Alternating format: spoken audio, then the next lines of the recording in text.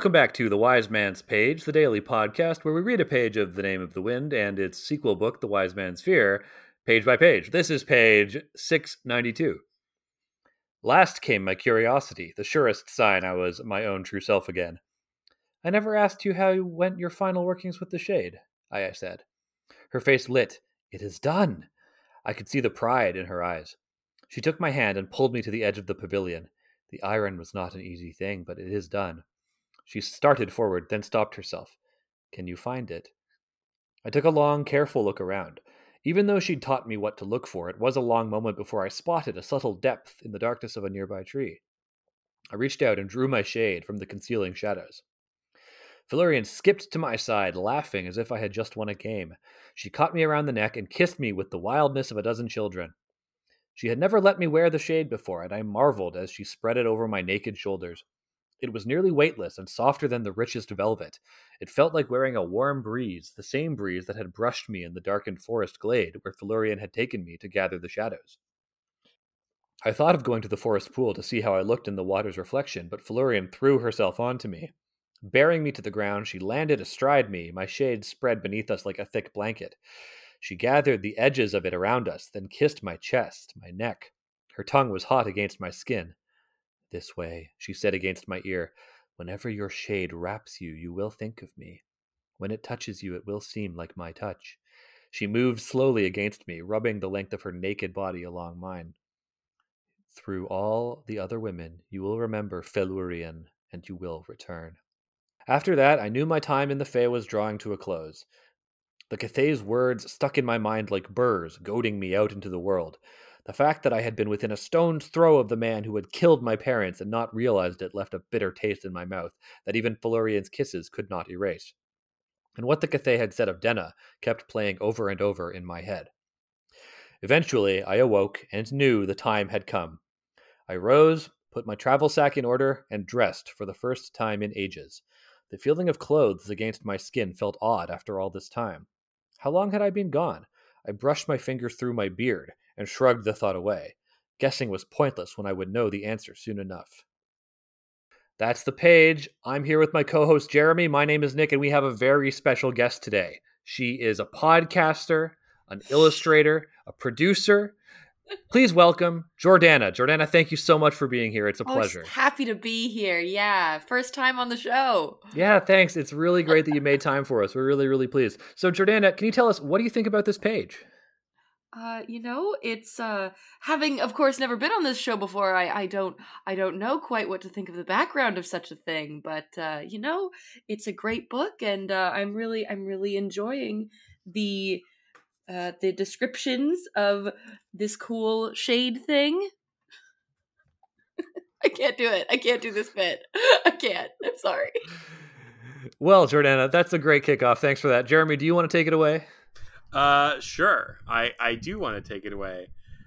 You know what? You actually caught me at a bad time because I'm like head empty, no thoughts about this page. Okay, I have thoughts. I couldn't do it pretending that I hadn't, that it was my first time on the show. That's great, Jordana. I love to see that energy from a guest.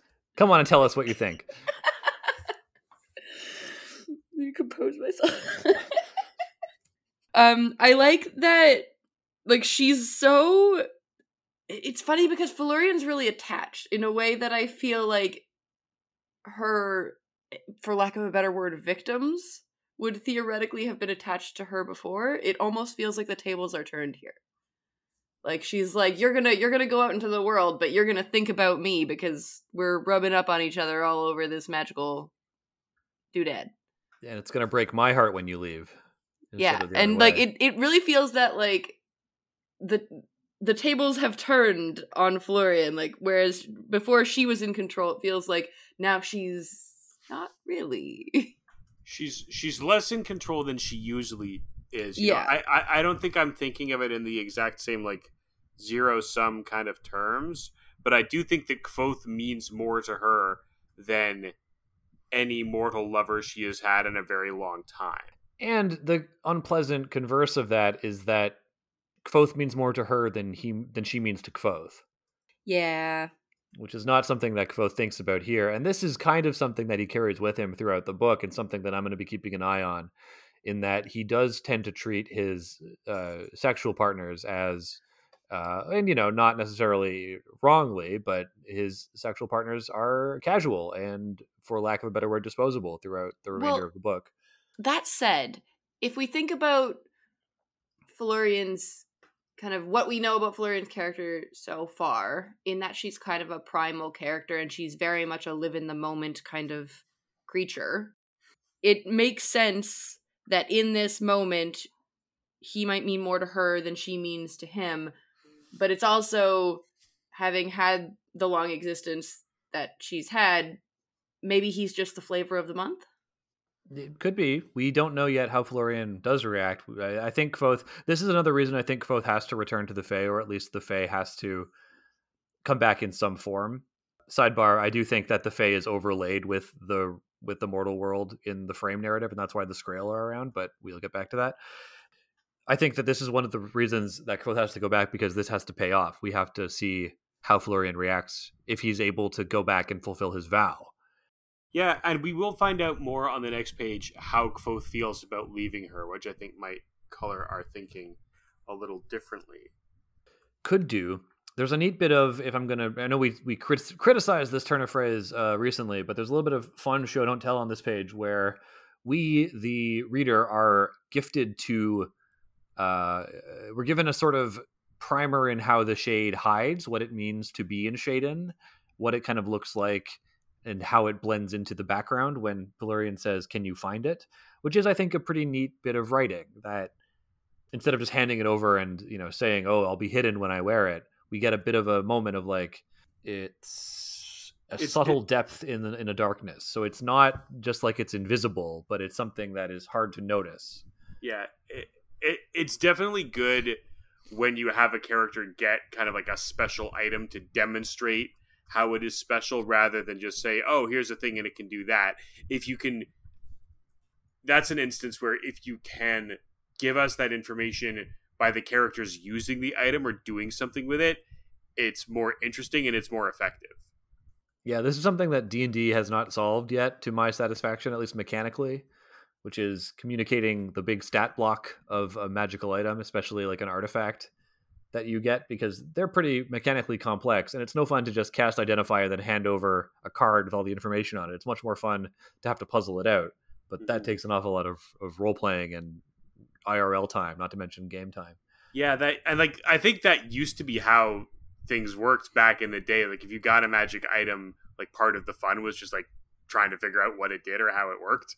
And I that's something of like old school D&D that I think that if I ran a high fantasy game again, I might try to bring back. Because like, the other thing about D&D magic items is that they don't actually feel all that special. It's just like, oh, it gives me a +5 to attack and it lets me cast this spell 3 times. Like, well, none of that actually feels like unique or interesting. Whereas like a fruit that has several nested fruits inside it is magical and weird and interesting. So that's something that like games that are less stat block focused, I think sometimes handle magic items like that better. Yeah, not to turn this into a D&D podcast, but I always like to give wondrous items, the like miscellaneous wondrous items, over just the hard stat +2 sword and things like that. For that reason, I think it encourages role playing and puzzle solving when the items you have are like immovable rod, decanter of endless water. Yeah. Well, because they force the players to get creative. Like, how does it work? Like, what can I do with it? I feel like we get sort of, when we're talking about the shade, we get sort of an interesting description in that it is both light and heavy all at once. Like, it's light like a breeze, but it's heavy and soft when they lie on it. Yeah, I get the sense that it would keep him warm in the cold as well. And I think it's fun that Kvothe goes, "Oh, it reminds me of the warm breeze, the same breeze that brushed me in the darkened forest glade." And I'm like, my dude, it's made of the breeze. That's why you went there. That's an interesting idea. Or like that's part of it, Maybe it's not literally made of the breeze, but like the breeze has suffused it. It's not just that it reminds him of it. It's that's like that it is it. A fundamental part of it. Yes.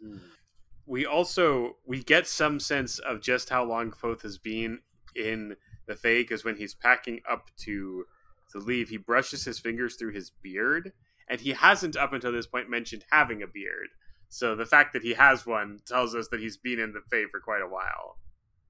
Yeah, it's we funny don't that know Kvothe like how hasn't. big the beard is. It feels like a full beard to me.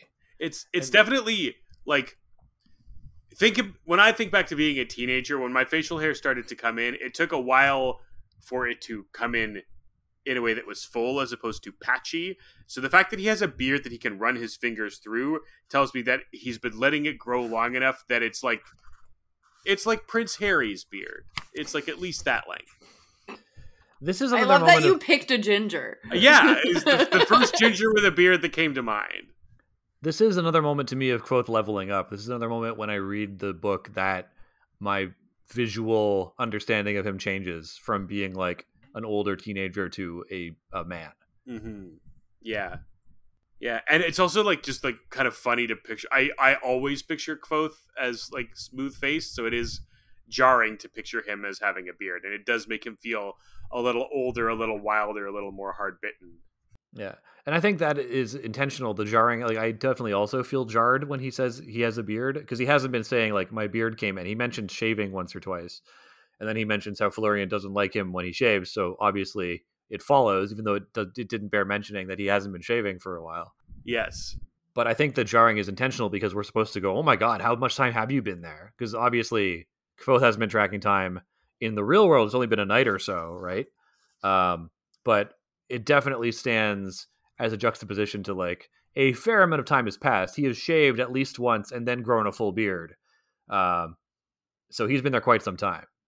Mm-hmm. Yes, indeed. Do we have any other notes we want to share on this one? I'm all right. Jordana, do you have any notes? I'm all good, yes. Well, we have another letter. Jordana, you may not know, Alex, I know you don't listen to podcasts, but on this very podcast, we occasionally read letters from listeners, and we are in the middle of a letter from a listener named Arthur, who writes, Treatment of musical instrument. As a lover of classical music and somebody who spends many hours with musicians talking, composing, and playing, the scene where Kvothe opens his lute case to basically give it some sun, and Ambrose steals it, is incredibly frustrating, as this is the exact opposite of the way most musical instruments should be treated: consistent temperature, humidity, and limited exposure. Worse, Kvothe goes on a spiel about how, as a musician who loves his lute, he knows the best way to treat his instruments. The fact that he is dead wrong here calls into question all the charming little times Kvothe does this type of explaining, which I otherwise love. We've talked about how Rothfuss is very good at coming up with stuff that sounds like an expert is saying it, but then if you are an expert in it, you go, I don't know if that's totally true. And this might be one of those times. It also strikes me as, he's at a Mara. They have a different process. They actually like when their instruments get seasoned. Yeah, get warped by the sun and they retune things. But again, a wizard did it. Yeah, Arthur, this is a case where knowing something about a thing is just hampering your enjoyment of the thing, which leads into the larger lesson of this podcast. Ignorance is bliss. Don't know stuff. Yeah, you should know nothing. Knowing things is just suffering. Mm-hmm. Yeah. Also, yesterday we neglected to mention that you would probably really enjoy the musical project Chipmunks 16 RPM, where someone took the Alvin and the Chipmunks records and like slowed them down to like half their normal speed. So strongly endorse listening to that, and then if you want, speed it up 2 times and you'll be back to where you started. Yeah, but hang on, you have to explain why it's good. It's good because it turns into like a really interesting doom sludge metal song. Yeah. And the once sped up chipmunk voices have this really like mournful quality because they sound like they're being sung by a human being, a human voice, but because of the long echoing instrumentation, it sounds like a doom metal band, and it's like contemporary once contemporary pop songs that are tuned to a doom minor key. It's really great. It's like genuinely a great album that I listen to unironically. Absolutely agree. Yeah. Well, I think we're just about at the end of the episode, so I really want to say thank you to Jordana for coming out and sitting in with us and being a part of this. Pleasure. Do you have anything you'd like to plug? There's this great podcast I've been listening to that I'd like to plug. Can you tell us about it? It's this one. I can't. I'm so bad at this. I'm so sorry. The recursion is dooming us. Listeners, we will recur for you on tomorrow's page. The wind! Wind.